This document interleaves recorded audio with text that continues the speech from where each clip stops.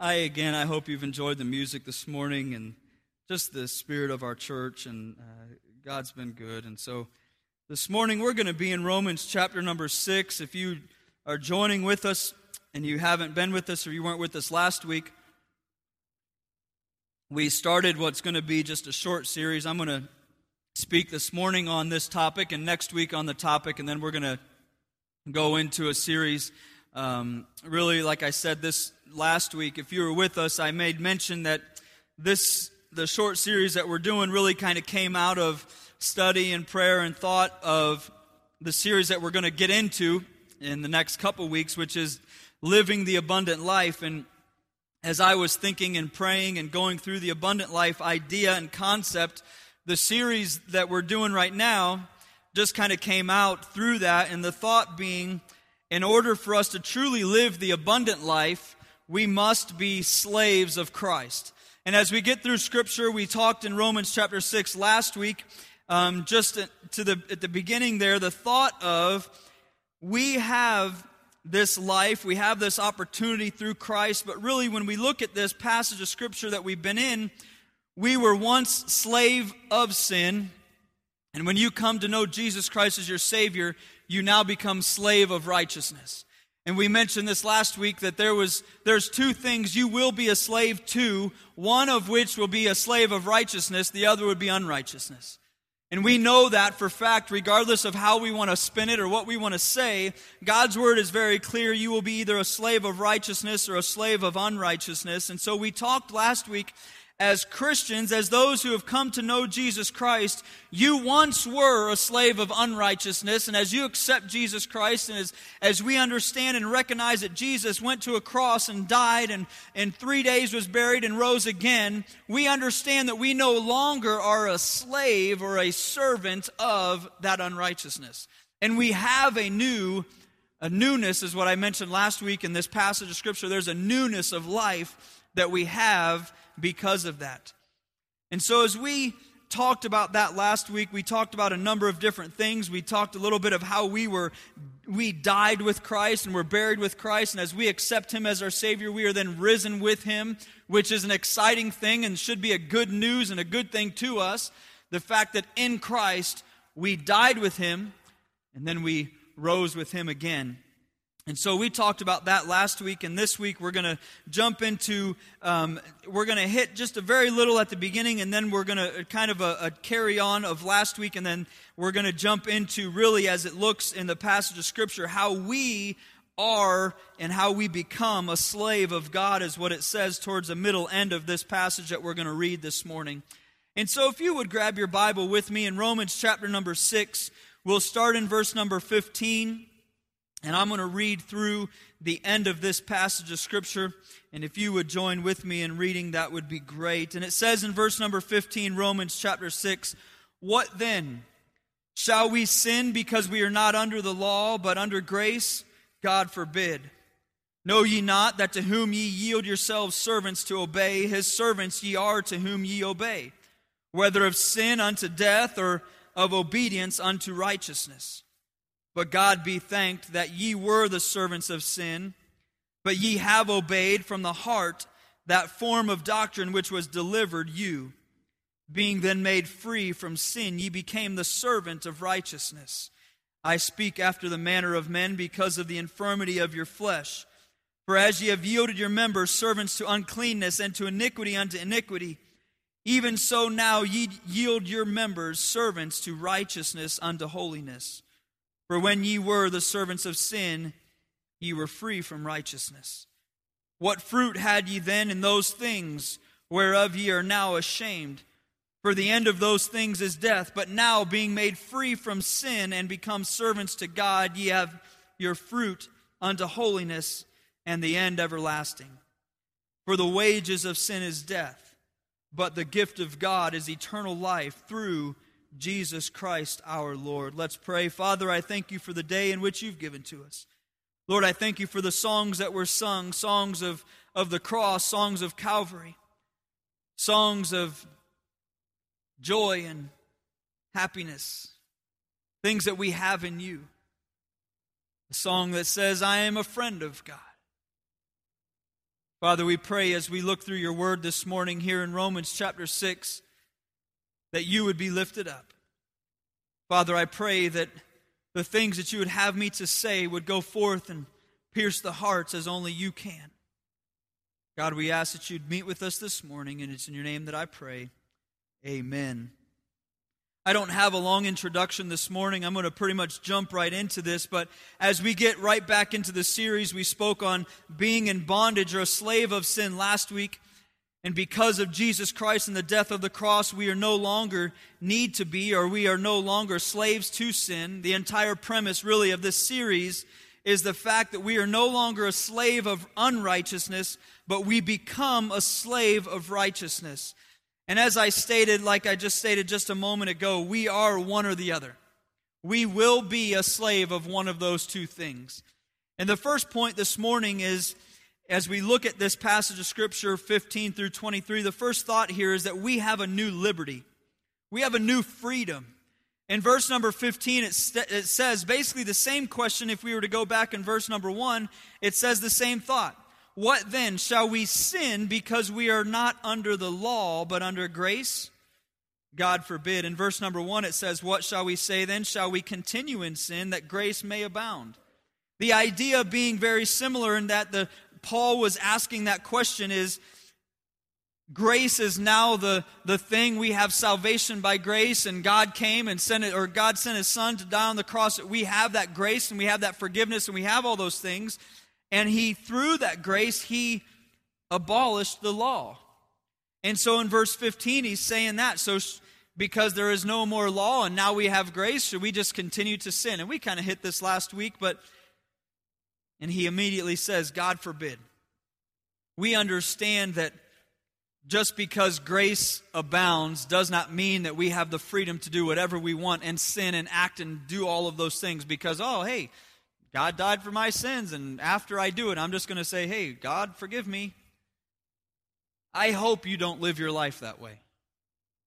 I don't believe, and this could be controversial in stating that, I don't believe that one that lives their life that way ever truly had a heart-to-heart moment with God where they truly came to know Jesus Christ as their Savior.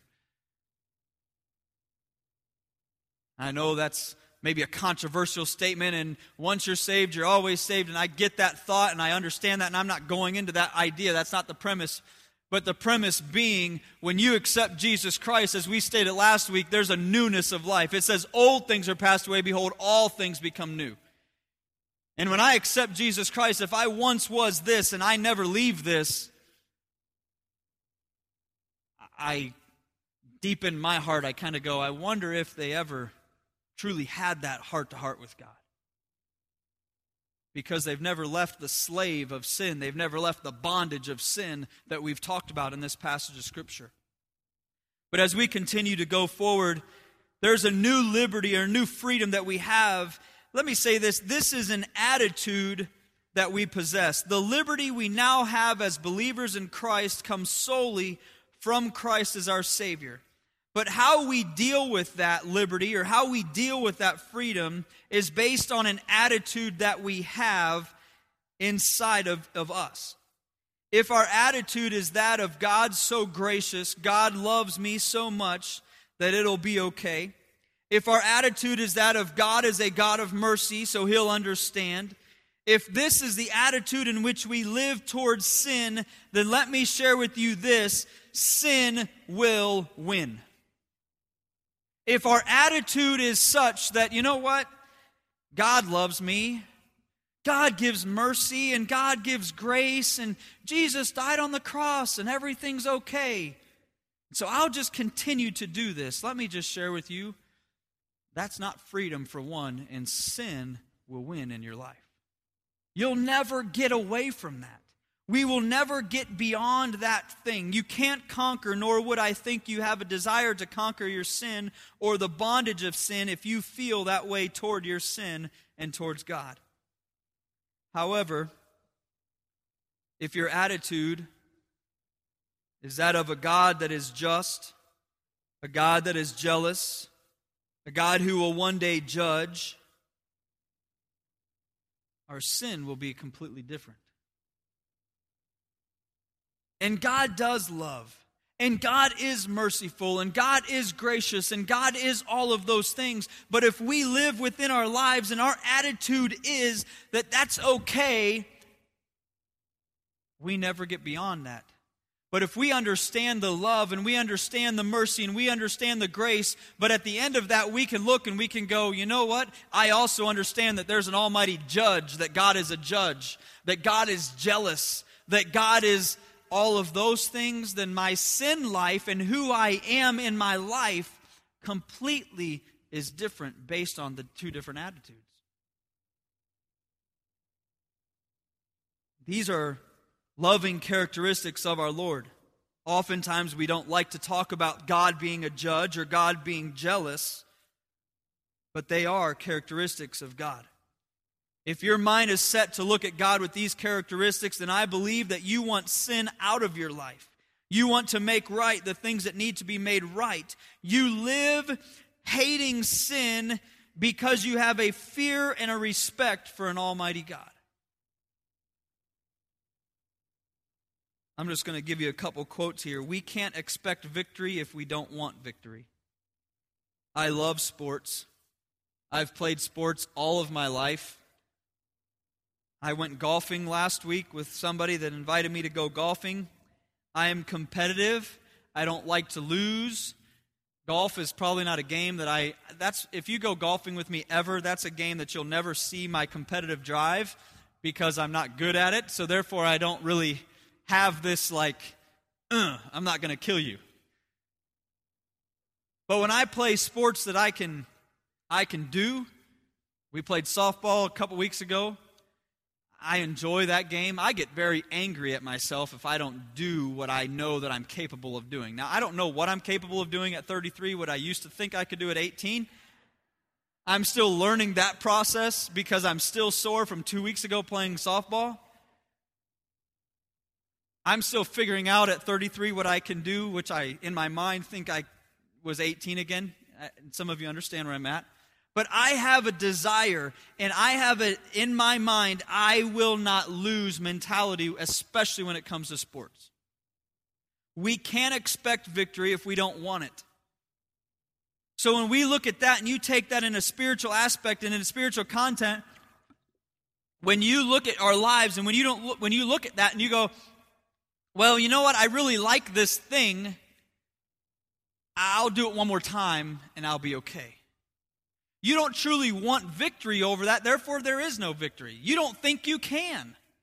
That's an attitude thing. I believe that I can, then I'm going to do it. When we look at the next thing here, spiritually, if you have a soft attitude towards sin, sin will win. In Jeremiah 29 and verse 13, I don't know if it's on the screen or not, but wow, that's pretty light over there. Jeremiah 29:13, it says, "And ye shall seek me and find me when ye shall search for me with all of your heart." In our new liberty, in this new freedom that we have with Christ, when we desire to seek Him, we will ultimately deal with those issues that we are facing that are talked about in this passage of Scripture, being slave or being bondage of that unrighteousness. I'm not saying it'll be easy or that you won't do it again. But when we look and when we live our lives such to that passage of Scripture that we would seek Him, that we would then find Him, we'll search for Him with all of our hearts, our lives will be made new. In 1 John 1 verse 9, it's a passage that many of us would probably be able to quote if we confess our sins. He is faithful and just to forgive us our sins and to cleanse us from all unrighteousness. Think about this verse in Jeremiah, which we just read. If I look at that passage as a believer, as a slave of Christ, and again, if we'll go back, a slave is under their master or their lord or their ruler. If I look at the passage in Jeremiah, can you go back to that passage, Nathan? If I look at that passage as a slave of Christ, and I seek my master, I will find him. And when I search for me with all of my heart, I will find him. Why did a slave search out or seek out his master? Why would they do that? They had the only reason that a slave really existed was to do what? Please that master. Those slaves, we as Christians have basically one job, one goal, one thing that we are called to do, and that is to honor our Heavenly Father, our Master, our Lord. That's it. It's not about, well, I'm just seeking the will of God for my life. I'm seeking this I want to see what God would have for me to do for Him. How about this? Just go to Him and say, here I am, anything. It's not about me. It's about what you would have for me. That's the slave would go to the master only for one reason, would be to say, okay, master, I did what I was supposed to do. Now what? What do you have for me next? I want to make sure that you are happy. I want to make sure that you are glorified. I want to make sure that because why? I like life. And if the slave wasn't making the master happy, you're gone. And again, we're talking a completely different day and age in slavery back in the Bible days when there was rules and there was regulations, and if the slave treated the master treated the slave wrong, there was things that were going to happen to the master as well. So and I kind of hit that last week. But when we look at this and we look at this idea, this thought of I have this freedom, I have this liberty, I have this thing, when I'm looking at me as a Christian, as a servant of Christ or a slave of Christ, I would only seek my master for one reason, and that's to make sure that what I'm doing is for His glory, to please Him. So when we look through this passage of Scripture, it starts with an attitude that we completely give our hearts to Him. And with that we would live, we would search, we would seek Him out. In verse number 17 and 18 it says, "But God be thanked that ye were the servants of sin, you were the slaves of sin, but ye have obeyed from the heart that form of doctrine which was delivered you, being then made free from sin, ye became the slave or the servant of righteousness.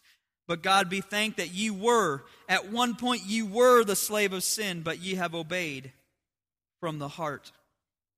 A way for a slave to be free or to have liberty was to have been purchased, was to have been traded. There was ways in those days in which you could have been free as a slave. But when we talk about this idea of a slave of Christ, here's what we were. We were once slave to sin. We had an owner. We had a master. Before Christ, it was unrighteousness. It was Satan. Jesus bought me from Him by putting Himself on a cross, that I would then have freedom from that. And He bought me from that old owner. He bought me and paid everything that I ever needed from that old owner. And He bought you who know Jesus Christ from that old owner. And we no longer have to be servant of that thing. And we don't have to do those things. Christ did that for me. He purchased us from the old owner, from the old master. We are no longer the slave of that old thing. We now have a liberty from that old owner. The debt was paid in full and set up completely free. We now have liberty. And it says there in verse 17, "But thank ye were the servants of sin, but ye have obeyed from the heart." Again, the idea here that I even stated from the very beginning is, as I accept Jesus Christ as my Lord and Savior from within my heart. Many, many, many people, myself included, grew up in church. I had it all here. I know it in my head. But transferring from the head to the heart is a whole different ballgame. And it's that acceptance from the heart is what it says in this passage. And then it continues to go on and it says that form of doctrine. The idea here of this form, and then we'll go to the next point, is this. The idea of a form is basically a mold. Now, you may go, what? This kind of... I've had I guess you call it a privilege of growing up in a home with my father who was a machinist. So my father lived and worked around molds and around all of that stuff. When I was a kid and we would go to the office, it wasn't an office. When I would go to the factory or to the shop, I would go back and Dad was always around a machine working on something that was going to be a mold, that something was going to be poured into it, therefore something else could be made. Oftentimes those were vacuums or those were other things that plastic molds would be made in and created and all of those types of things. I had that, I guess you call privilege, and as we're talking this morning, I've seen many molds, many of you have as well. Those can be done in forms of plastic, metal, or whatever it would be. You pour it into it, and we know what we're talking about. Maybe you cook, and you have molds that you pour your whatever it would be in, your baking stuff in, and it comes out whatever you want it to be. Whatever that would be, that thought right there is the mold, or that we have a form of doctrine, or the mold of doctrine. And so when we look at that idea of being a mold, the believer being the plastic or the rubber or whatever it is, we are being poured into that mold, poured into that doctrine, poured into what God has created, what God designed, that teaching, the doctrine there. And so when I stop and I think and I look through this passage of Scripture and I'm diversing and kind of going through this whole slave idea, and I once was a slave of this and obedient to this, and now I have been formed, I am being molded by this doctrine that was given to me, by this gospel that was given to me. Which leads us to 18, and it states, "We then are free of sin.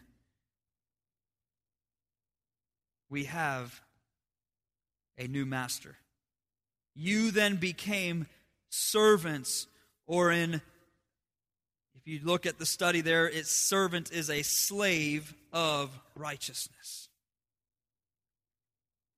As I accepted Christ as my Savior, I accepted the doctrine, I accepted the teaching, I accepted, and I was poured into that mold. And I no longer have to be slave to this over here. I am free from that. And now, here I am over here to be freed from that. We have been molded into Christ. We are being poured into that mold that He would have us to be. We are pleasing our Master because our duty is to do so and to do all that we can to honor and to work. And it says there that we became servants or slaves of righteousness. The next point is this: freedom doesn't just bring us liberty. When we are freed, we feel a natural loyalty to that which freed us. So not only do we have a new liberty, we have a new loyalty. And our loyalty is now to the person of Jesus Christ. There are a few people in my life that have given me opportunities, and to those people I feel a sense of loyalty. I don't know who that person would be for you in your life, but I would imagine some of you could think, whether it was a parent or whether it was an uncle or an aunt or a grandparent or a friend or a neighbor or somebody that gave you an opportunity, and you now feel this sense of loyalty to that person. I can think back in my life, I can think of baseball coaches, I can think of my father and my parents, I can think of other people, and I can go, man, I'm indebted to that person for what they gave me the opportunity to do and to be. I have a sense of loyalty to that person.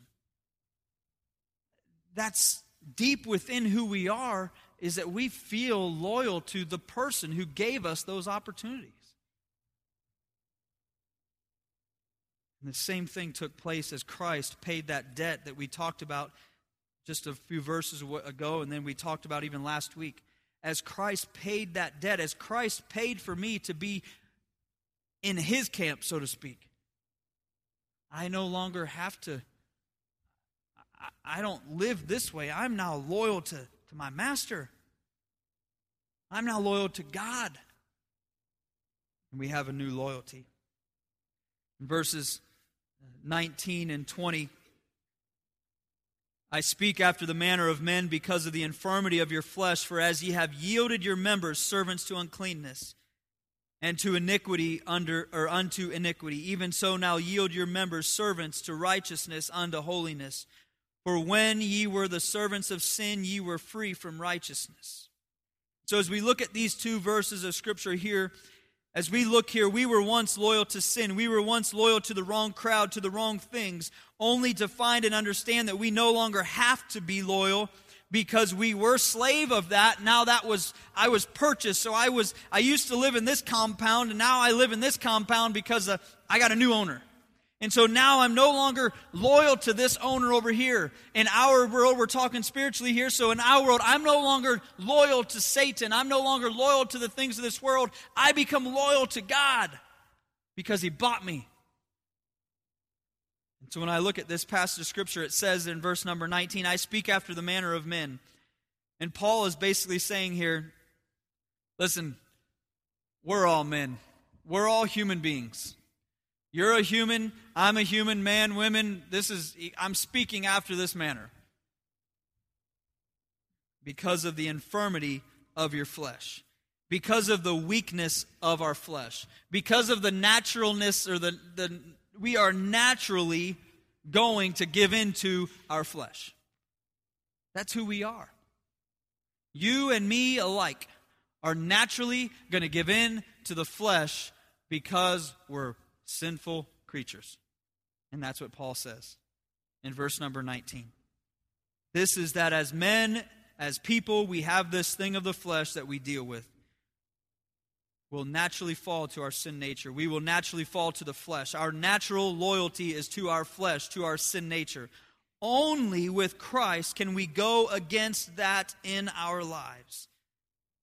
This is as we know Christ, we understand that we were and now, or what we were, and now what we have. We have a new life. We have a new liberty in Him. Now we have a new loyalty to a new master. How do I live and actually be loyal? The more you feed whatever that is, the more it's going to grow. If you want to be loyal to Christ, if you want to be more a slave, a servant of Christ, or if you want to be more a servant of unrighteousness, whichever one we feed is the one that is going to grow. In my life, I am never going to become perfect. Never. If you thought that, then I apologize, but I'm never going to be perfect. Mindy, I'm sorry. You're stuck. But I'm not. Neither are you. None of us will ever be perfect. But the more that I feed righteousness, the more that my life reflects Jesus Christ. The more that my relationships will reflect Jesus Christ.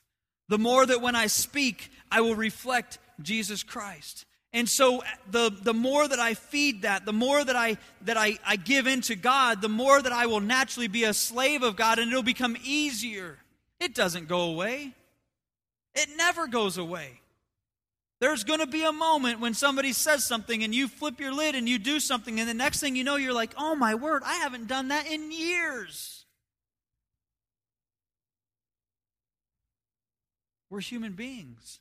And Paul says right here, I speak after the manner of men because of the infirmity, because of the weakness of our flesh. For as you have yielded yourselves, your members servants to uncleanness and to iniquity unto iniquity. Even so now, yield, give over yourself, your members to slaves of righteousness, or righteousness unto holiness. The more we yield our members to uncleanness, the more that's what's going to grow. The more we yield our members to righteousness, we will see holiness in our lives. That thing you yield to will be the thing that grows. What is growing for you? Is your new life growing? That newness of life we talked about last week, is it growing? Or is that old life creeping back in? In our world, we talk about the backslidden Christian. Where are you? What are you feeding today? I've been in church. I don't remember the last time I missed a service. I know lots of people that have been in church and haven't missed a service that are very well backslidden. Well, no, you look at me and you look at yourself, you go home, you look in the mirror and you, am I where I'm supposed to be? We know it. I would guess that none of you would have to go home and look in the mirror. You probably know right now where you are with God. When was the last time you had a devotion? Not just read the Bible, but had a true devotion. Really read it. Grabbed something out of it. When was the last time, even more so than that, when was the last time you had a conversation with God that wasn't, God, thank you for this food. God, help us to have a good night's rest. Man, the more you feed, the more you yield your members to either one of those things, righteousness or unrighteousness, that's the thing that will grow. As you've left that old life, as you begin to understand this thing of being a servant of unrighteousness and now a servant of righteousness, we have to really put into action what we yield to. Be a slave of righteousness and holiness. Be set apart from sin, the practice of sin to the practice of righteousness. So we have a new freedom or a new liberty. We have a new loyalty. And based on that, we have a new longevity. As we look in verses 20 through 23, it says, For when ye were the servants of sin, 21, what fruit had ye then in those things, whereof ye are now ashamed? For the end of those things is death. But now being made free from sin and become servants to God, ye have your fruit unto holiness, and the end unto everlasting life. For the wages of sin is death, but the gift of God is eternal life through Jesus Christ our Lord. As we look at this passage of Scripture, it says right there, what fruit had you or had ye in those things whereof ye are now ashamed? I can look back in my life. Again, I've shared this many times. I don't go back to being 5, 6, and 7 before I got saved and think of all the things I was ashamed of that I used to do. To be real honest, I don't know much of anything that I did when I was 4, 5, 6, and 7. Just going to be honest. However, I can look back in my life, and there's many, many things that the fruit that came out of my life was not something that I'm proud of. It would be something that I would be ashamed of. This passage of Scripture says just that. What? The fruit ye had in those things, when you were a slave over here, when you were this person over here, when you were bought by this person, those things that you did, the fruit that came off of that life, we're ashamed of. Man, I'm not proud of that person. I've talked to many of you, and many of you hesitate to share much of your story. You're ashamed of the things that you used to be. Because it brings back things that you don't like to think about. What that fruit was in those days, what it brought forth, what it came from that was death.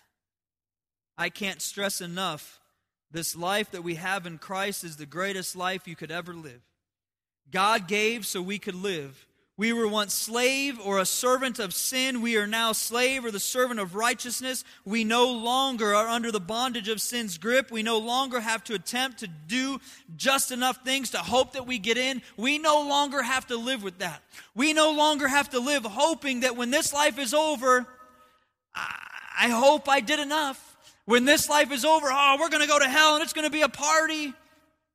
We don't have to wonder what that is. Here's what I know. When this life is over, I've got glory forever and ever and ever and ever. I have a longevity of life that I never had before, because the fruits of the old man, the fruits of that slave of sin, brought death. Now I have fruits that bring life. Everlasting life. You have that. When you know Jesus Christ as your Savior, we have a longevity that we can hope for. We've said it many, many times. There's one thing that a Christian has that a non-Christian doesn't have, is hope. You have a hope that when this is over, there's something a lot better out there. And we may not understand it. And I may not be able to dive into God's Word and go, man, I know what my house is going to look like, and man, I know what this is going to be, and man, and we sit and we'll go, I wonder. I've often wondered what my grandparents are thinking in glory. I don't know. When I think of it, I think it says we got streets of gold. I look at gold and this is what I see. That's cool. But it says the gold is so pure you can see through it. That's incredible. The stuff that we have, the jewelry that we have, the gems that you might have, ladies, on your ears and your fingers and all of those things, that's beautiful. But it doesn't compare to what the streets are going to be and what the pearly gates are going to be and all of those things. I ponder that in my mind, but I can't grasp it. But you know what I do? I have a hope, and one day I'm going to be there. Without Jesus buying me from this over here, I don't ever have that. We have liberty. We have a new loyalty. We have longevity. We have eternal life that nobody can take away from us. Based on that, based on these things, that should be exciting.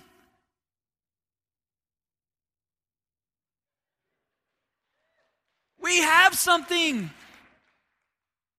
We don't have to worry.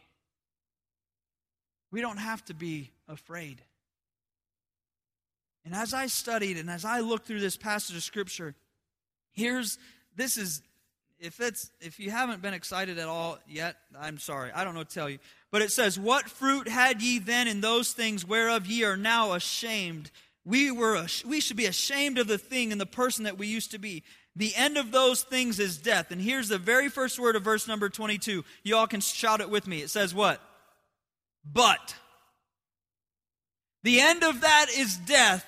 And the very next thing is but. When you read the word but, you know something is coming. Unless you're in my house and my kids wrote something on a wall or something. But when you're reading Scripture and it says whatever it would say, then it says but, man, there's something better coming forth. And so right after that it says, "But now, being made free from sin and become servant or a slave to God, you have your fruit unto holiness." And the end, it says what? Everlasting life. Man, that's awesome. I'm not going to bring this up, but on Wednesday morning, we did a funeral or a memorial service right here. And you know what's incredible? There's hope because there's everlasting life for Chuck Clark, who's in glory right now. We have a new liberty, a new freedom, a new all of those things, but we have longevity and we have a hope of something better than what we have today.